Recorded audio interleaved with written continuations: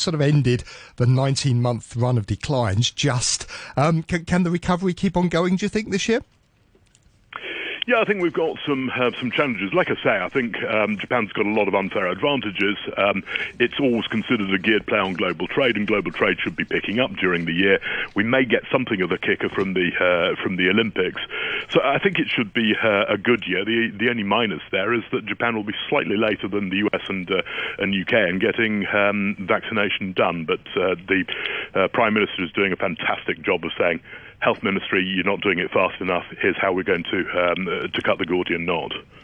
Nick, it's always a pleasure talking to you. Thank you very much. Look forward to talking to you more in 2021. You're listening to Money Talk on RTHK Radio 3. And in Japan, the Nikkei 225 right now is down 0.2%. Similar story in Australia. The ASX 200 also off 0.2%. Over in South Korea, the Kospi is flat. Looks like the Hang Seng is going to lose about 260 points, which is about 1% at the open this morning. In the commodities markets, Brent crude oil trading at $50.71 a barrel. Gold, that right now is at $1,940 an ounce. Do stay tuned for Backchat, coming up just in just one moment with Hugh Chiverton and Ada Wong. An update on the weather forecast just before I go. Mainly cloudy, dry with sunny periods and some haze during the day. Maximum temperature is going to be about 22 degrees, and then the outlook is for it to become cool tomorrow, and the weather's going to become cold progressively in the latter part of this week. Temperatures will fall to around 8 degrees in urban areas on Friday. The temperature right now out at the observatory is 18 degrees, and it's 66% relative humidity. Coming up to 8:32, here's Samantha Butler with the half-hour news. The Hong Kong Culture Monitor says authorities have done nothing to help the cultural industry, which is suffering during the pandemic, but is instead trying to control it. Chairperson Clarice Yeung was commenting on reports that Beijing will set up a state-owned enterprise here as early as next month, aimed at expanding Beijing's cultural influence. Despite reports that the enterprise would have assets of over $10 billion, Ms. Yeung indicated that freedom was more important than money.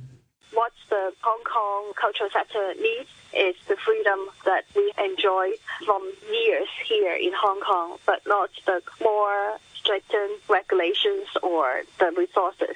Or we can see that if we join the conglomerate, we can't speak whatever we want anymore. And this is so important. Some of them told me that it is like selling the soul to the government. The Prime Minister Boris Johnson has announced that England will go back into a national lockdown to try to stem the sharp rise in coronavirus infections, which threatens to overwhelm the health service. In a televised address, Mr Johnson announced the new restrictions. That means the government is once again instructing you to stay at home. You may only leave home for limited reasons permitted in law, such as to shop for essentials, to work if you absolutely cannot work from home, to exercise, to seek medical assistance, such as getting a COVID test, or to escape domestic abuse. Schools will close and this summer's exams will be cancelled. Scotland had already announced similar measures to last for the rest of the month. The top election official in the US state of Georgia says he doesn't think it was appropriate for him to take the phone call from Donald Trump, in which the president pressed him to find the numbers to overturn Joe Biden's narrow victory there. Brad Raffensperger told US television that White House pressure had overridden his better judgment. Here's the BBC's Barbara Pletthusher. The call was an extraordinarily blatant step in President Trump's ongoing effort to press state officials to reverse the outcome of an election that he lost. In it, Mr. Trump is heard again claiming there was massive fraud and demanding that Georgia's Secretary of State find extra votes in his favor. Mr. Raffensperger said he had felt it was inappropriate to speak to the president about election results, but declined to directly answer whether he thought the request was lawful. He said he was determined to follow the law and had been doing so in combating months of rumors about election fraud, which, he said, the president continued to spread. You're listening to the news on RTHK.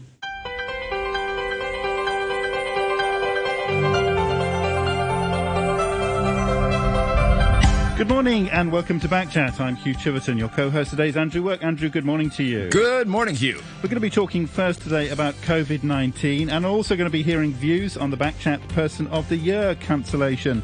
There's a lot of Facebook comments on that topic. You can check those out for yourself on our Facebook page. That's Backchat and RTHK Radio 3. And, of course, join in as well, contribute.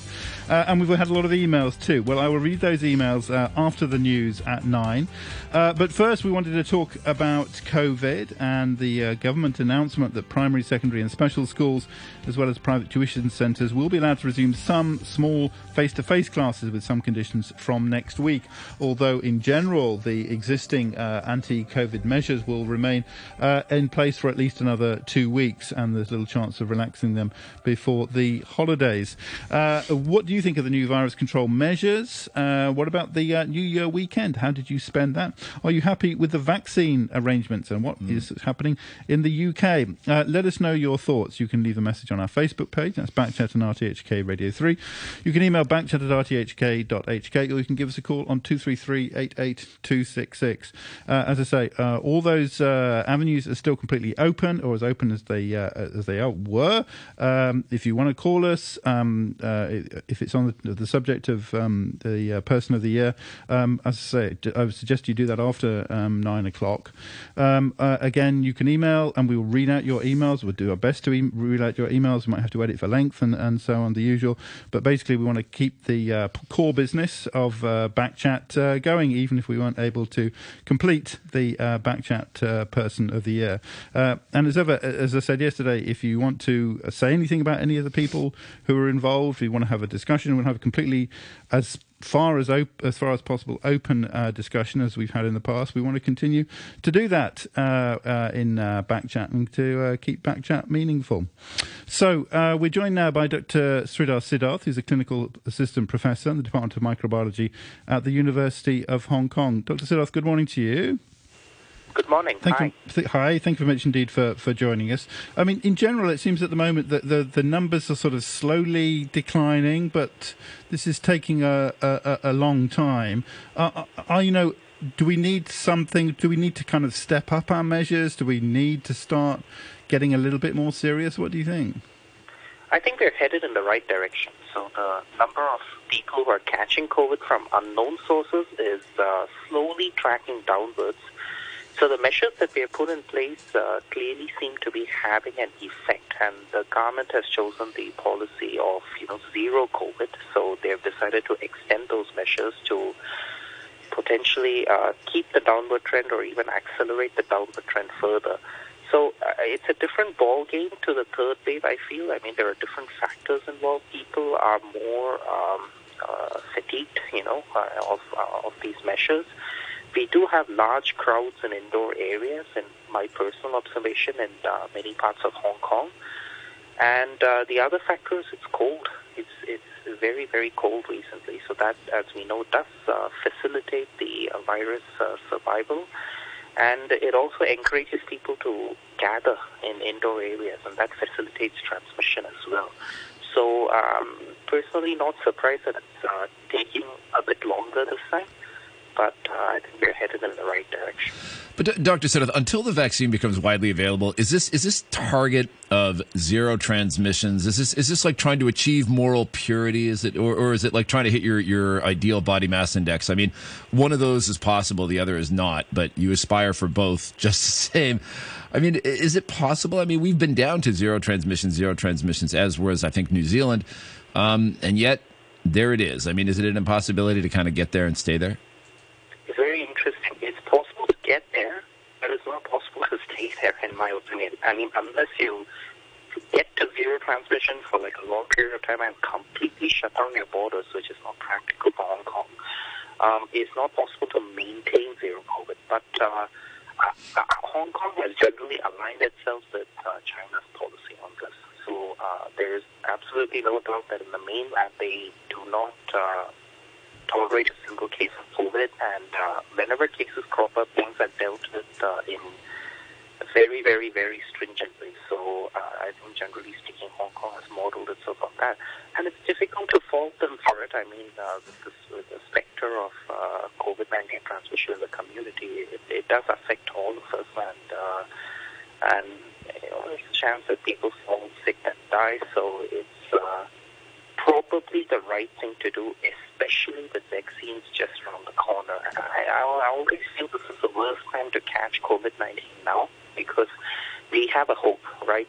In the next quarter, vaccines are going to come in, and hopefully they're going to, really bring the pandemic to a definitive conclusion. So there's a real hope there. So now is probably the worst time to relax and let COVID-19 break free. So yeah, I support the goal. Is there a sense of like how much vaccine at what percentage of efficacy is going to need to be distributed for us to reasonably call this quits? I mean, I think the AstraZeneca is shooting at 75% efficacy versus the Pfizer, which is 90 to 95. How much of those types of vaccines are we going to need distributed across the population before we get to it? Is it 100%? I don't think so, but I mean, is it 50% of the population is vaccinated? We can reasonably say, we can break this chain of transmission. So most people estimate that you would need to vaccinate about 60 to 70% of the population to establish something called herd immunity. So you have enough people in the community having immunity to prevent, to reduce the chances of the virus transmitting further.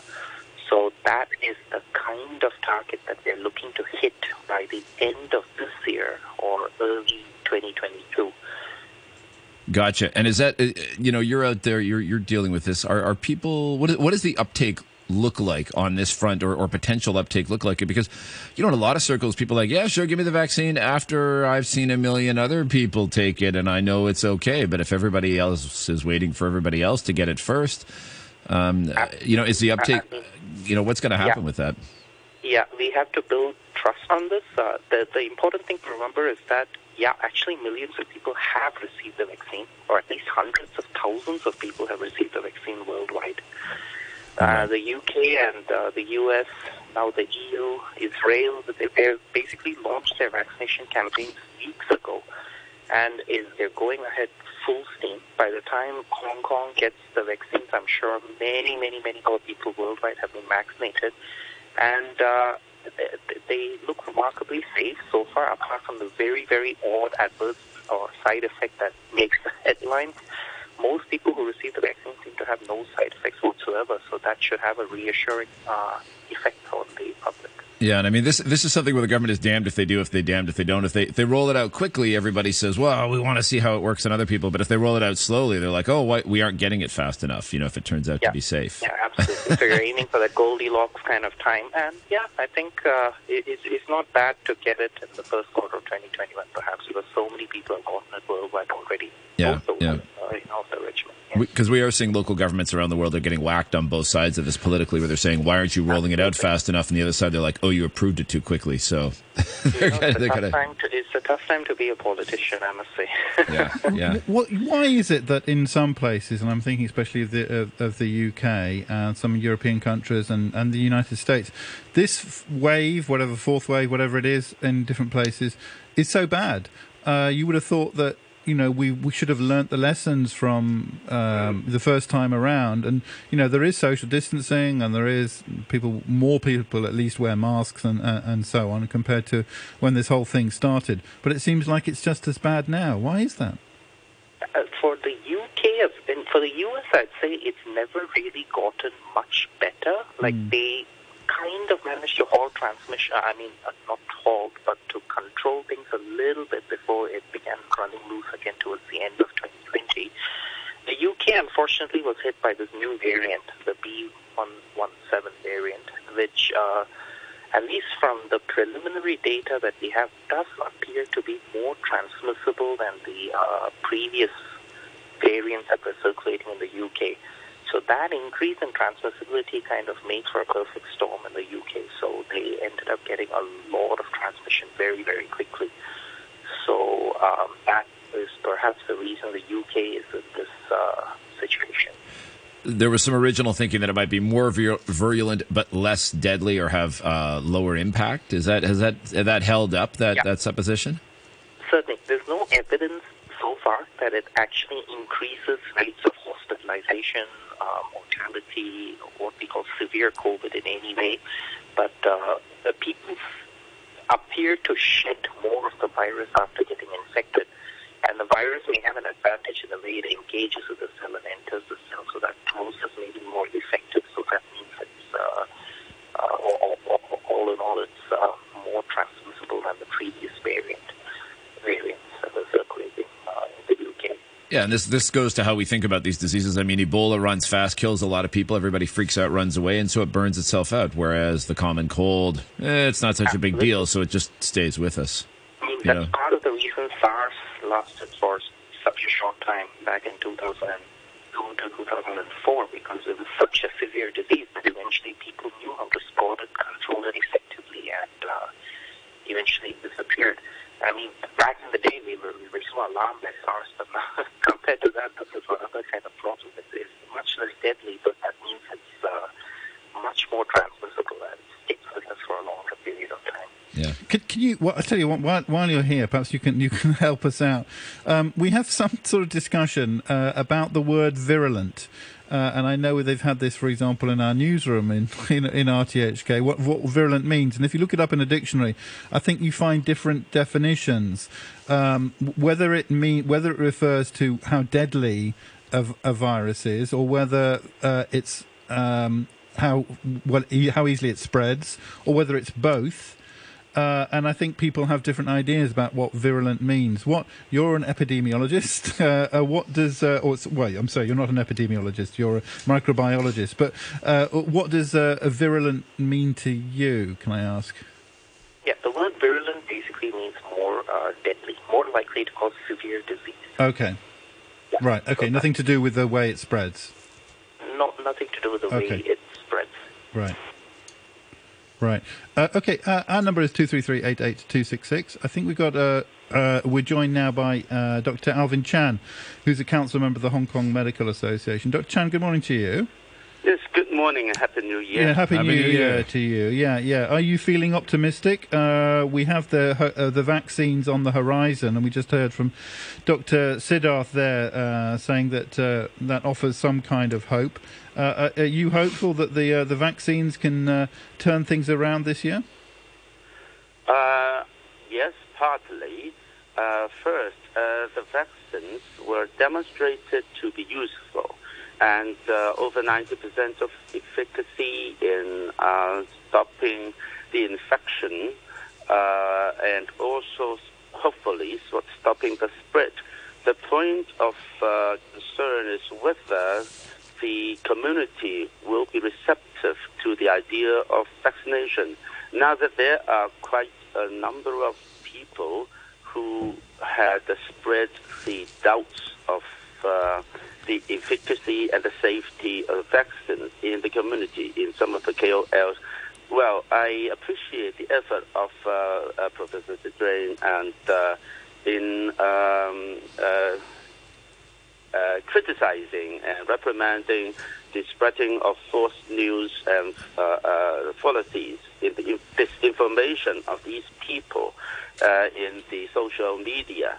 Well, unfortunately, these social medias are very, very effective in spreading false news, and many people would just believe in those false news. And so if there are many people in the community who reject the idea or doubt or hesitate to have the vaccinations, then there could not be the herd immunity that we hope for. And then I think the government and the scientists should really pay more efforts in beating these false information and those people who spread this information. Say the success of the vaccination uptick in, say, Israel, in that country, that they really pay a lot of effort in stopping those spreading of these rumors. Yeah. And I think in Hong Kong we also need the government really to be more stringent and vigilant in doing this job. And of course, I think what Professor Zidrain had done had already begun this good effort. Yeah, okay, we had an email from Jay I'd just like to address on the topic of the vaccines, and perhaps Dr. Siddharth, if you could address this. Jay says, if it's going to take about 9 months before Joe Average on the street gets his injection, what are we going to do if the virus mutates in a year? Will the antivirus work? There is some concern already that new strains might be immune to the vaccines, and by the time, as Jay says, we get round to getting them, maybe the virus will have moved on. Is that a danger, Dr. Siddharth? Great question. One of the concerns with the B117 variant in the UK is how much it actually escapes vaccine-induced immunity, whether the mutation actually makes it so-called immune to the vaccine itself. I am not too worried about that, because when we get vaccines, we're actually getting a very, very, what we call a kind of polyfunctional kind of immune response. So actually we develop all kinds of antibodies and all kinds of immune responses against the virus, a very diverse range. So it's very difficult for a virus to mutate to the extent that it basically evades all the forms of immunity that we develop against the virus. So within a short period of time, like 9 months or so, by the time it takes Hong Kong to reach herd immunity, it is probably unlikely that a variant will emerge that completely evades the immunity that is produced by the vaccine. Yeah. Now, even if that was a theoretical concern, some of the vaccines out there, like say Pfizer's mRNA vaccines, they can be repurposed relatively quickly. So you can just get the variant version and basically redesign the vaccine a little bit, and that can be rolled out in a relatively short period of time. So you can have the vaccine for the variant relatively quickly. And I think the Moderna from the US basically announced their capabilities in this regard. So I'm not too worried that a variant will completely evade the vaccine-induced immunity. So it might slowly change over time, so the vaccine-induced immunity is less effective, but that process will take several years. Okay, some emails, a couple on kind of exemptions. M says, why is tennis not allowed with just 4 people on a court not standing next to each other when we can have 100 jammed into an MTR? Coaches have no income whatsoever when tennis is cancelled. Well, my wife's on that one, Hugh. She's a big tennis player. She's like, 2 people on a tennis court? Really? You couldn't be more socially distanced. Leon says, would it be possible for a government health official, perhaps Dr. Chuang or Sophia Chan, to explain why restaurants are not allowed to open for a shortened evening session? The rule forbidding them to open after 6 p.m. makes absolutely no sense. After all, how does 2 to 3 hour evening session differ from a lunch opening of similar duration and similar patronage? The government's persistent refusal to permit eateries from opening for dinner is putting another nail in the coffin for the local restaurant sector. And will result in thousands of job losses. It needs to immediately reverse this short-sighted decision. That comes from Leon. Dr. Chan, we've had other messages as well complaining. I know people are not happy with the restaurants closing in at 6 o'clock. Do you support that decision? Do you think that's useful? Well, I think that is a measure to prevent people from gathering together. But, of course, unfortunately, it's not effective in limiting the gathering at home or in private places, even in the public places. Say, for example, just as the examples have been cited by the email respondents here, I think it is a measure to limit the social gathering and to improve the social distancing. However, it is not really an omnipotent measure.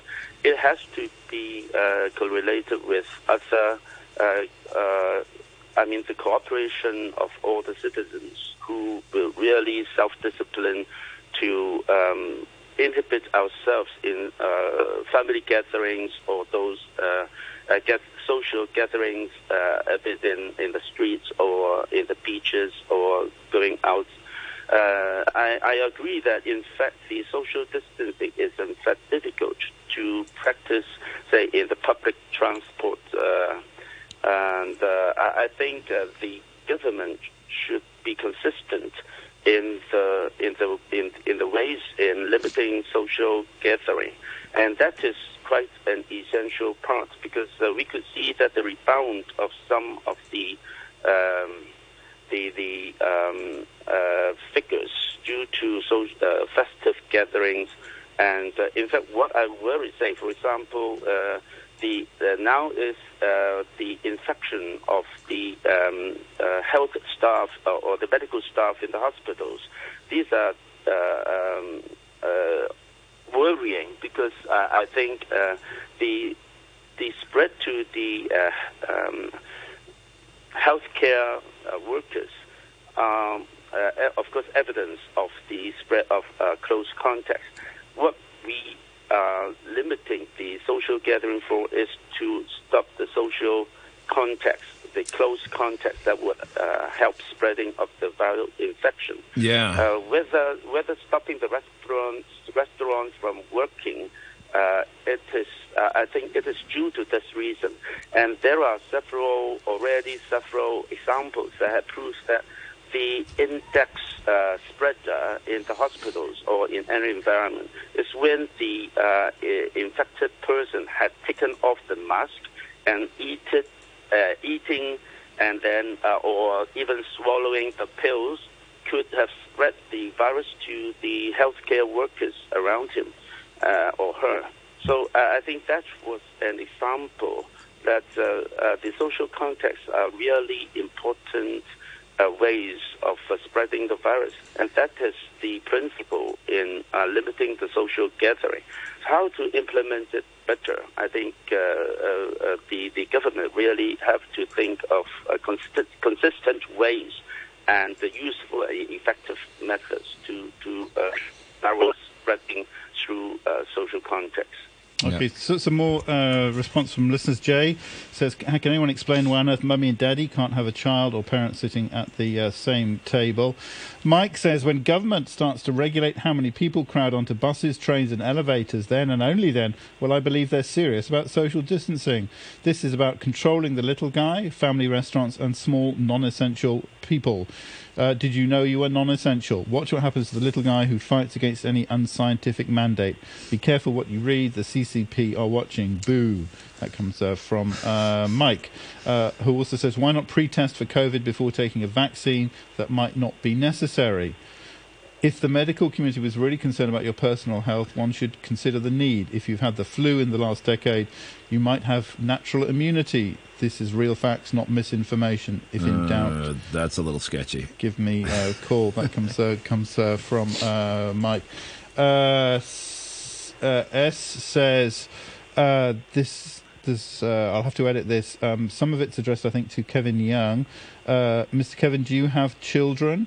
Middle-class families and their children have no access to internet or a decent computer to do online school. They're suffering terribly. More importantly, please consult medical information from infectious health expert if COVID is contagious, easily passed around. Children, really check your data. I've been listening to you for the past 7 to 8 months. Please deliver appropriate measures for Hong Kong children.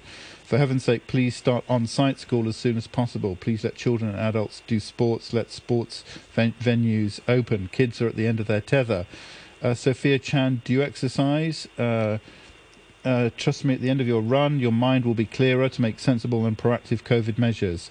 This is the fourth wave. Try to get it right this time. Think positive.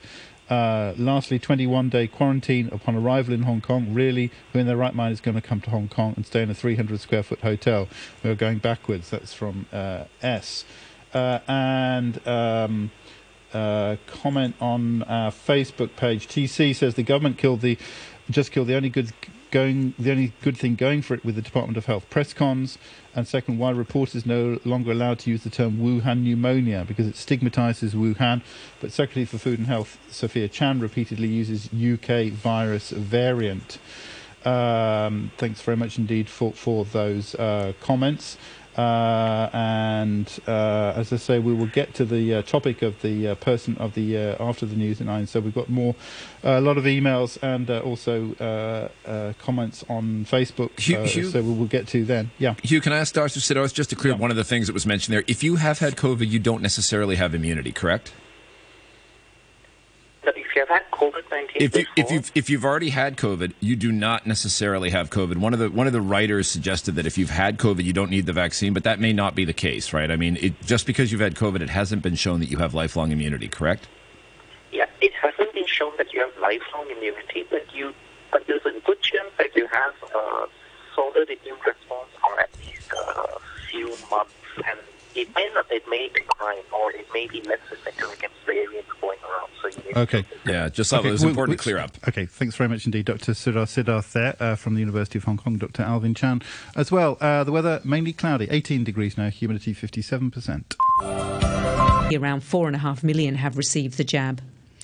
You're listening to the news on RTHK. Welcome back. This is Backchat on a Tuesday morning with Andrew Work and me, Hugh Chiverton. We were talking in the first part of the programme this morning about principally about COVID, about the new measures in Hong Kong. We were thinking of focusing in the second part of the programme between now and 9:30 on the new arrangements for the health briefing by the administration, moving them online and having written questions and so on. We'll kind of talk about the implications of that. Well, the government's basically changed its mind on those measures. We could still talk about that, touch on that, but we also this is also an opportunity to air your views, your thoughts on the Person of the Year, Backchat Person of the Year, which as I say we've been running for I think about 10 years now, and this year we decided, the Backchat team in discussion with the management decided that we weren't happy with the voting, the way the voting had been done, and so we're just going to cancel that. What I do want to stress is that Backchat we will continue to do our very best to be open and to hear all sides of an argument. That's what we're here to do, to be a platform for you, as long as your views are not illegal or abusive or anything like that. So the same rules apply, and in the same spirit of openness, you are welcome to say whatever you like about the people who took part in the Backchat Person of the Year, as ever. You're welcome to say what you like about the process. We will all those, but we won't be having the tally. We won't be having that score. But all the rest of what we do and what RTHK does, we will try to keep the same. So that's and in that spirit, I just want to air. And encourage people to contribute and join in and discuss with anything you want to say about about that decision. We're not going to stop you at all, and this is what people. But as I was saying, there isn't at this stage. That's the information that we can give. Okay, here we go. Lots of emails, so stand by to be a little bit bored by don't worry, Hugh, I got your back. I'm going to help you out and do a few myself. Okay. W says, Backchat team, read what you can. Well, we can read all of it. Yesterday marked the death of RTHK. Your station earned Hong Kong's respect for 93 years. It's lost all credibility. You've fallen into the abyss of authoritarianism. Shame on those who decided to ban the Person of the Year results from being released. Shame on the accomplices, opportunists and insiders refusing to stand up for the value of ethics and fearless objectivity that are stated in your charter. RTHK has made a fool of itself. This is no ordinary media. Taxpayers fund it, and RTHK owes us an explanation. How can you possibly claim that there is fraud at 9:05, 5 minutes after votes closed? What irregularities are you talking about? We need the evidence. Have you found multiple votes made using the same IP? Probably no. Have you found votes casted using the same email? Impossible because of the compulsory verification. My Chinese wife, who speaks Cantonese, told me that Nabella Kossa got overwhelming support on online forums, and most people believe she is the winner. Is supporting a candidate considered fraud? Is campaigning a fraudulent act? It seems that Carrie forgot to mobilise her fictitious supporters, the same millions signing petitions in favour of the national security law.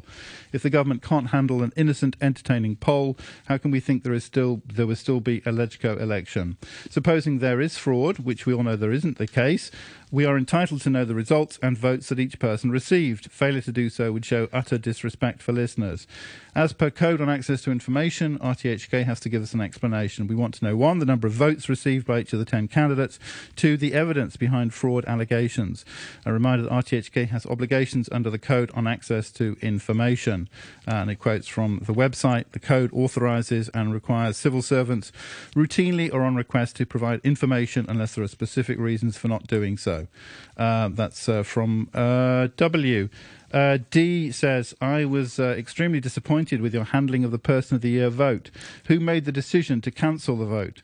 Why was it not possible to disclose the nature of the voting irregularities?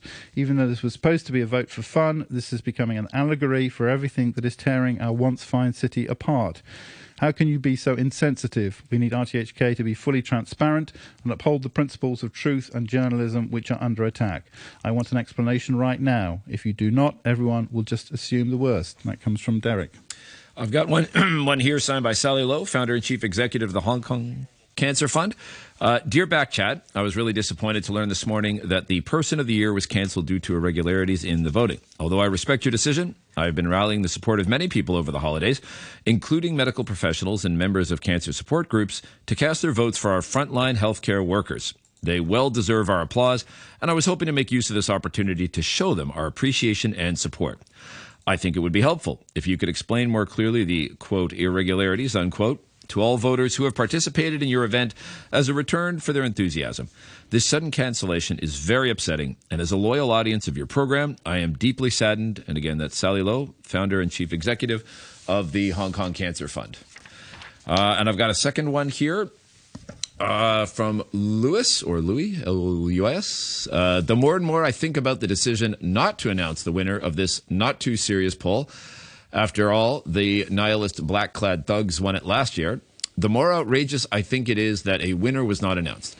Announce the winner, then outline the reasons why RTHK thinks the result was manipulated and considers the poll null and void. Also, tell listeners how many votes were cast this year and compare it to the poll in, say, the last 5 years. Let listeners make their own conclusion. Louis.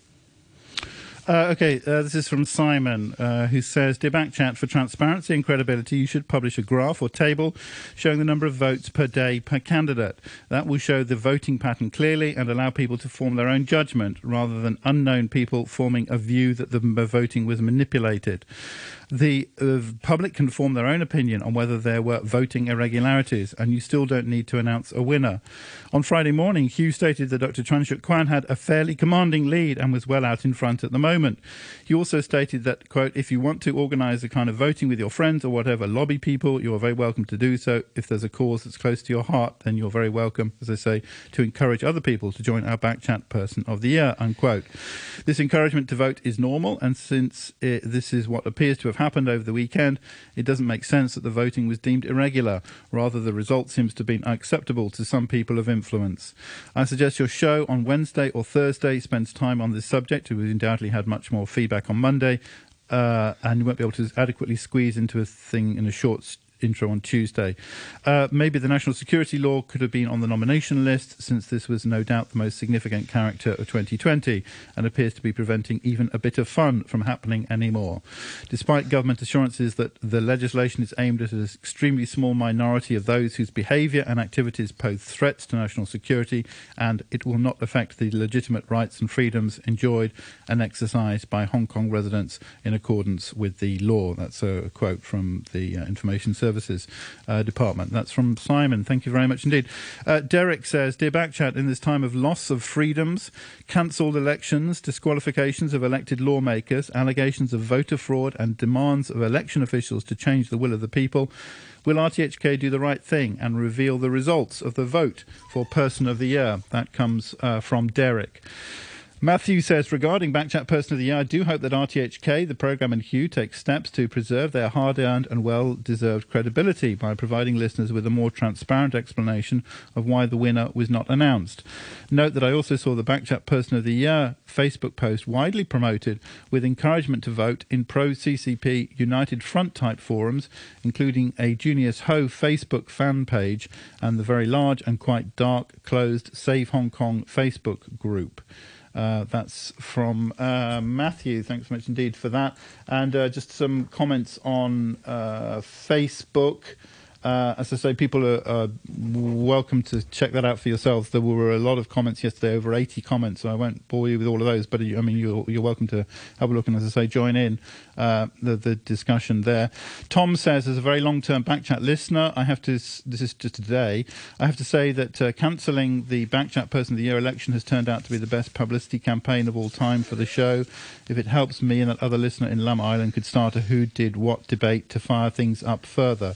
And if your servers have been hacked by Russians in quote marks, then things could really take off. Was this all a clever viral marketing campaign, Hugh? And Queenie actually responds there as well, saying, Tom, that's true. What a publicity campaign. Even Benny Tai, Kenneth Leung and Emily Lau shared the news on their Facebook. They're concerned our voting rights have been taken away, followed by the alleged election that should have been held this year. The government blamed COVID and social distancing rules, and who knows what will happen soon in the next CE election. Thanks for that. And John finally says, Backchat question for today should be, what do you think of the new RTHK control measures? How about the latest number of confirmed votes? Were you happy with the voting arrangements?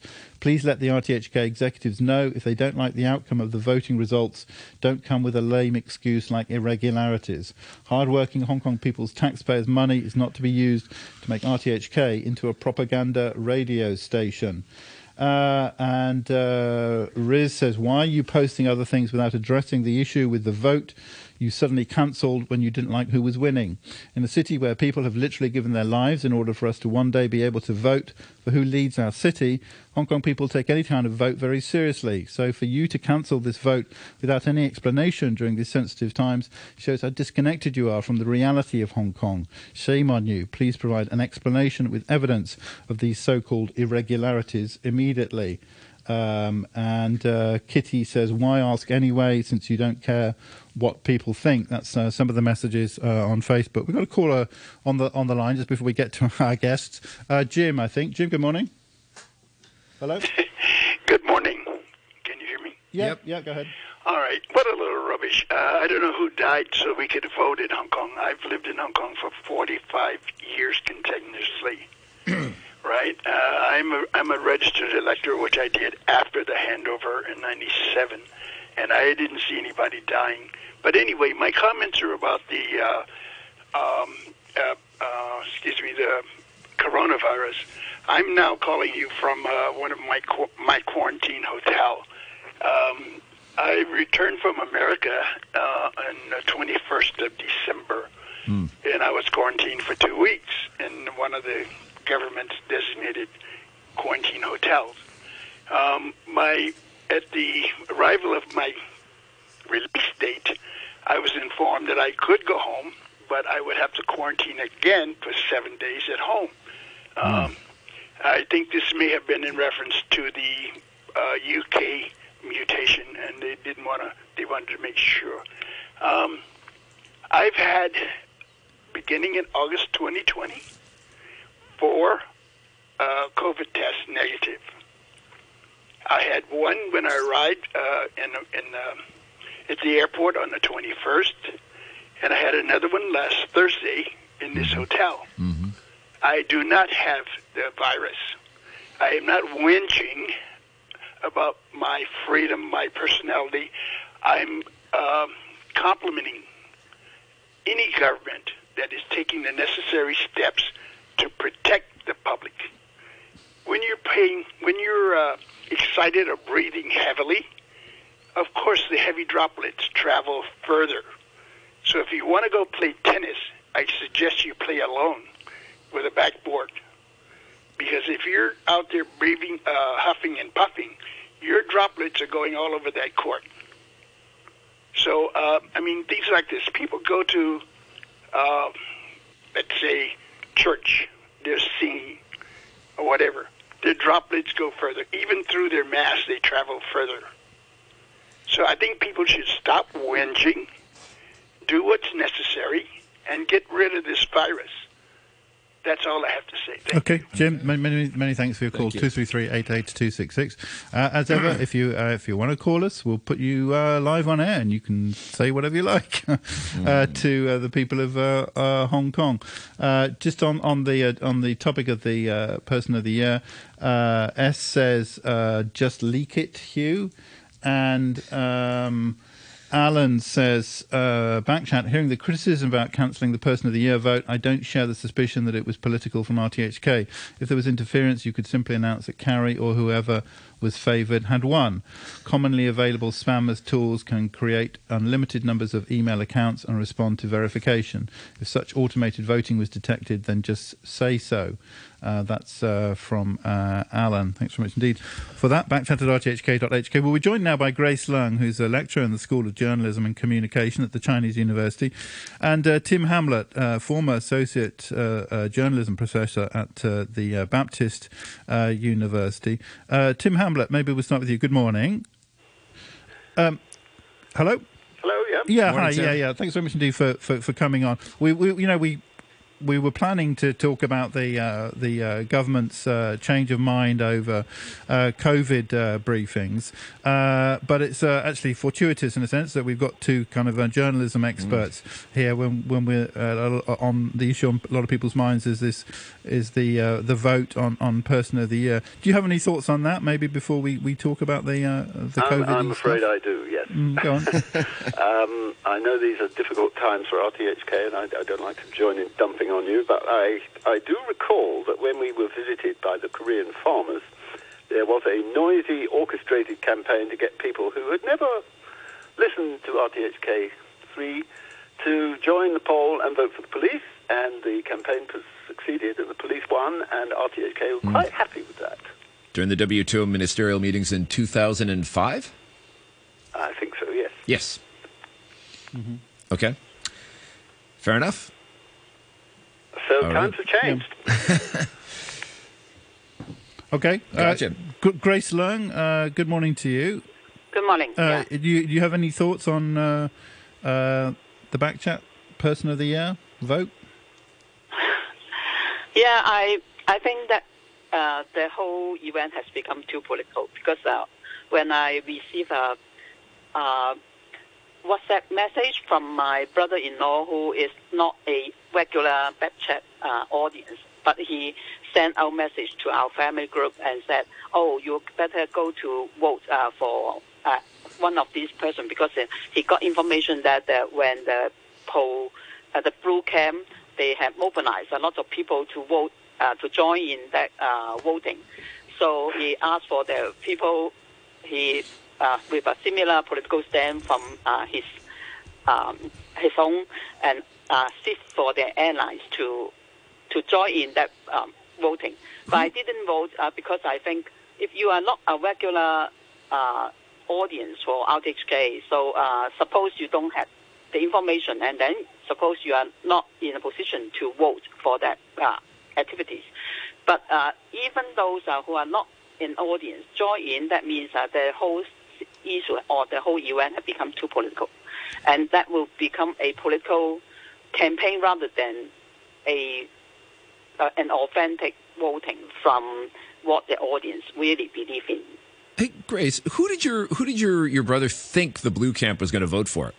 The Fanling Golf Course? Probably the chief executive. Yeah. Okay. Gotcha.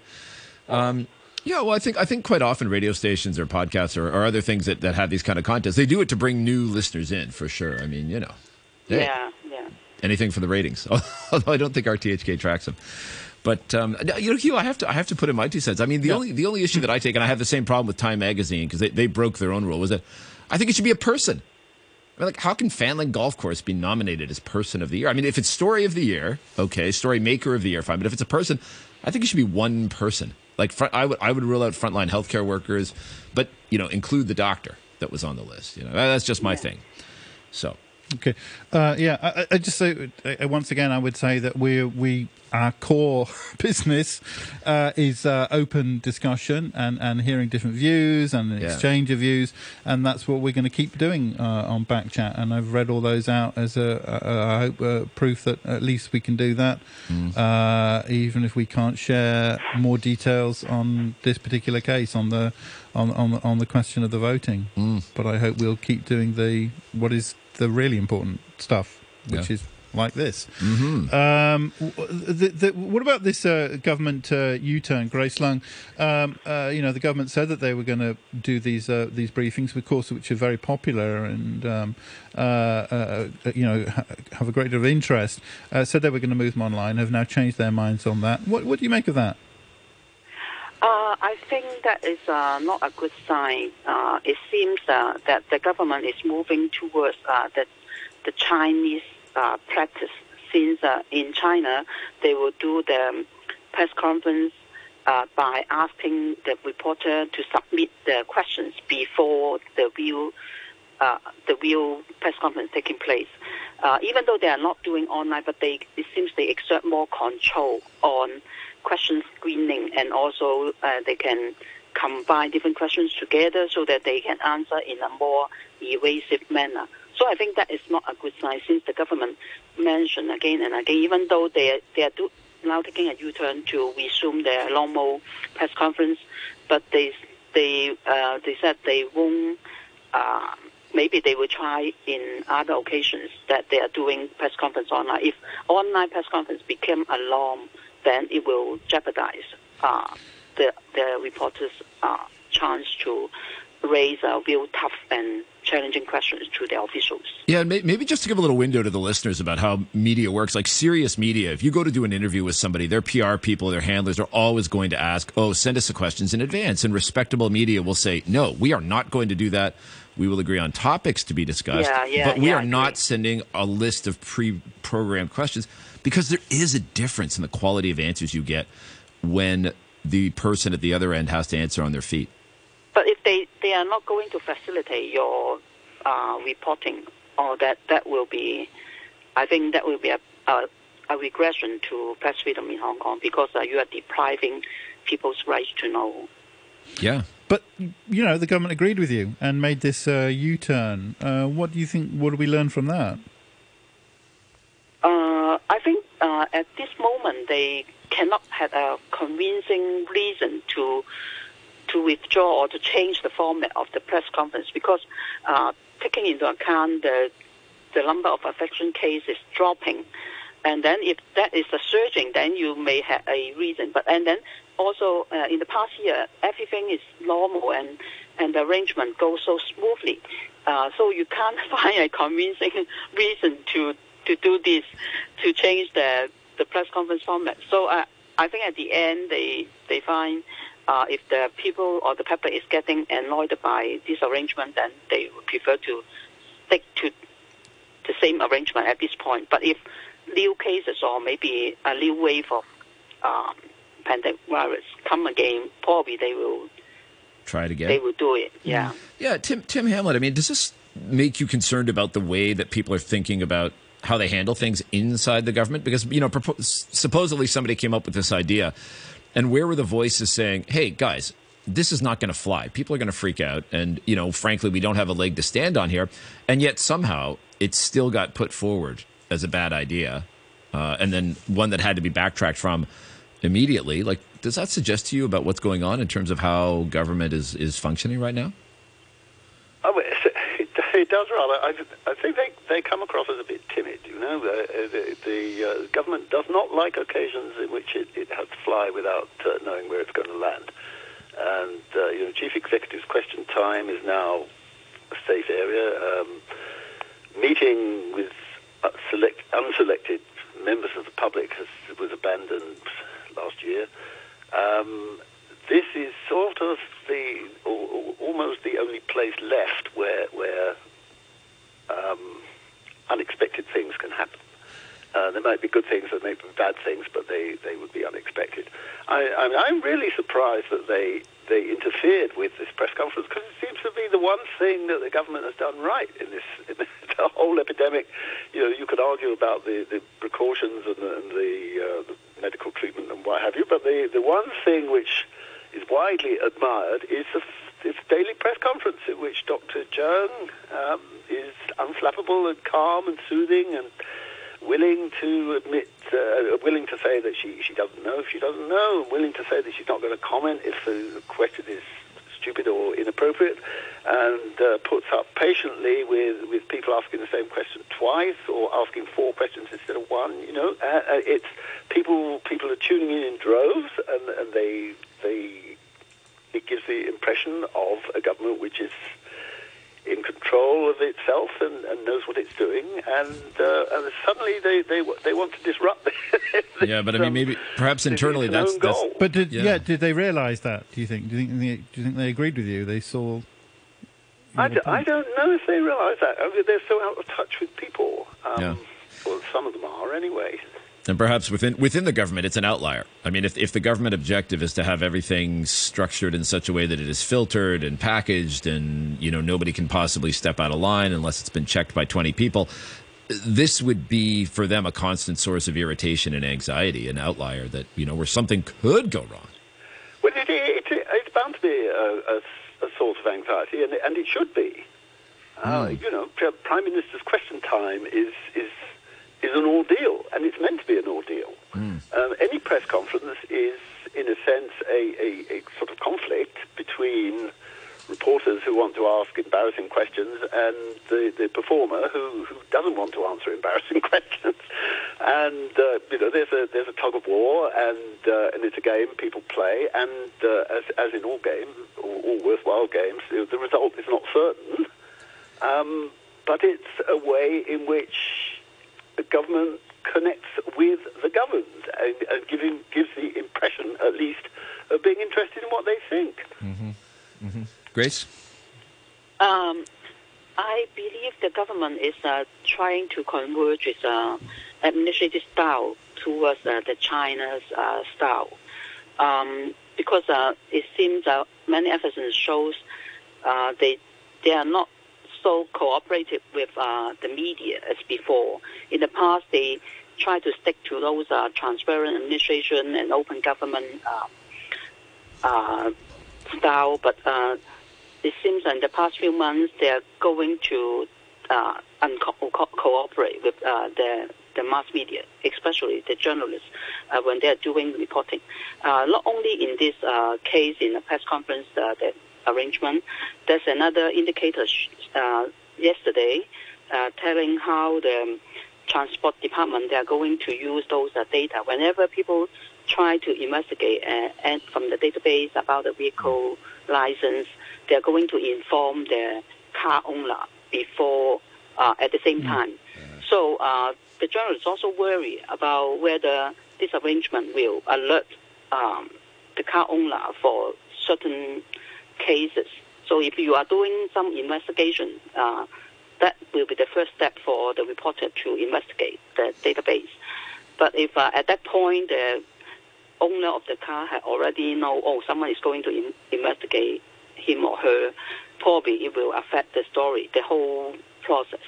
So I think this arrangement, on the surface, it shows the department would like to protect the privacy of the car owner as well as to balance the journalists, the investigation. But on the other hand, it shows they are not so cooperative with journalism as before, because this practice has been exist for more than 1 decade. But in the past, it was so open, and then there's nothing wrong with it.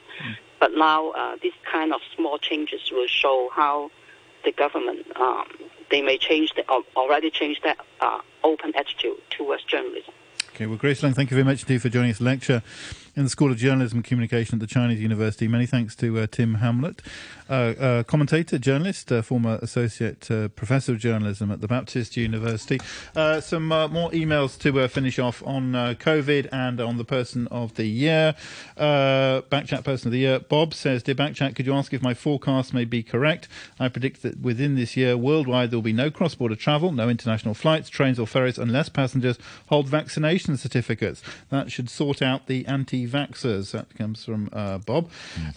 Magnus says, why are we allowed to have an unlimited number of people gather in our tiny apartments at the same time we are so restricted in other areas, even in the great outdoors? This is utterly inconsistent and illogical and at odds with the approach seemingly taken by every other jurisdiction around the world. Why do the Hong Kong authorities still not recognise that outdoors is entirely different to indoors in a COVID transmission? Orders of magnitude different. And on the Person of the Year, Patrick says 3 suggestions for future Person of the Year votes. 1, only include individual people as candidates, not places or things, large groups of people. That's what you were saying, Andrew. 2, only include people who consent to being included. 3rd, only announce the top 3 winners. No need to embarrass the person who comes bottom. That comes from Patrick. And EA says, is the reason why you can't talk about details because there is a criminal investigation underway? No, that's not the case, as far as I know. And just a couple more tasters from Facebook. TC says the 2020 Person of the Year election fiasco is why I follow current affairs in Hong Kong. My country has nothing remotely as entertaining. I think he's talking about Canada there. Oh, is it? Oh, yeah. It's pretty quiet. Okay, and Henry says this topic on COVID-19 latest situation is not much discussion worthy. Why? The reason is all of us need to fully comply with the government guidelines, stroke restrictions to ensure our confirmed cases come down as soon as possible. Whether it's Chinese New Year or Easter or whatever is irrelevant, full stop. For vaccine, clearly the way to go is to get vaccinated as soon as possible. Those who are biased towards Chinese vaccines do so at their own risk. They may not care about their lives, but their selfish behaviour affect others and should be condemned. That comes from Henry, who used to be a regular emailer, if that's the same Henry, I think, to this programme, but not in recent years. In the meantime, as I say, Backchat will continue with, we hope, the important stuff that we do, which is hearing from people and being a platform for an exchange of views as openly as we possibly can. Here's the weather before we go. Mainly cloudy, dry with sunny periods and some haze. Temperatures up to about 22 degrees, 19 degrees the latest readings. The relative humidity is at 56%. Due to the volatile COVID-19 situation, the public should stay at home and avoid going out, in particular elderly persons, as they have higher risk of severe illness. Family and friends should help them with shopping and other daily needs. If elderly persons must go out, they need to wear a mask and wash hands frequently. Pay attention to the latest situation. See a doctor promptly if feeling unwell, even if the symptoms are mild. Let's fight the virus together. 9:34, the news with Samantha Butler. Police have arrested a man in connection with the Yuen Long mob attacks in July 2019. Officers arrested the 35-year-old suspect in Yuen Long yesterday, accusing him of rioting and conspiracy to wound with intent. At least 45 people were injured when men clad in white T-shirts and armed with bamboo poles struck bystanders and MTR passengers. A representative of the culture sector says joining a state-owned enterprise aimed at expanding Beijing's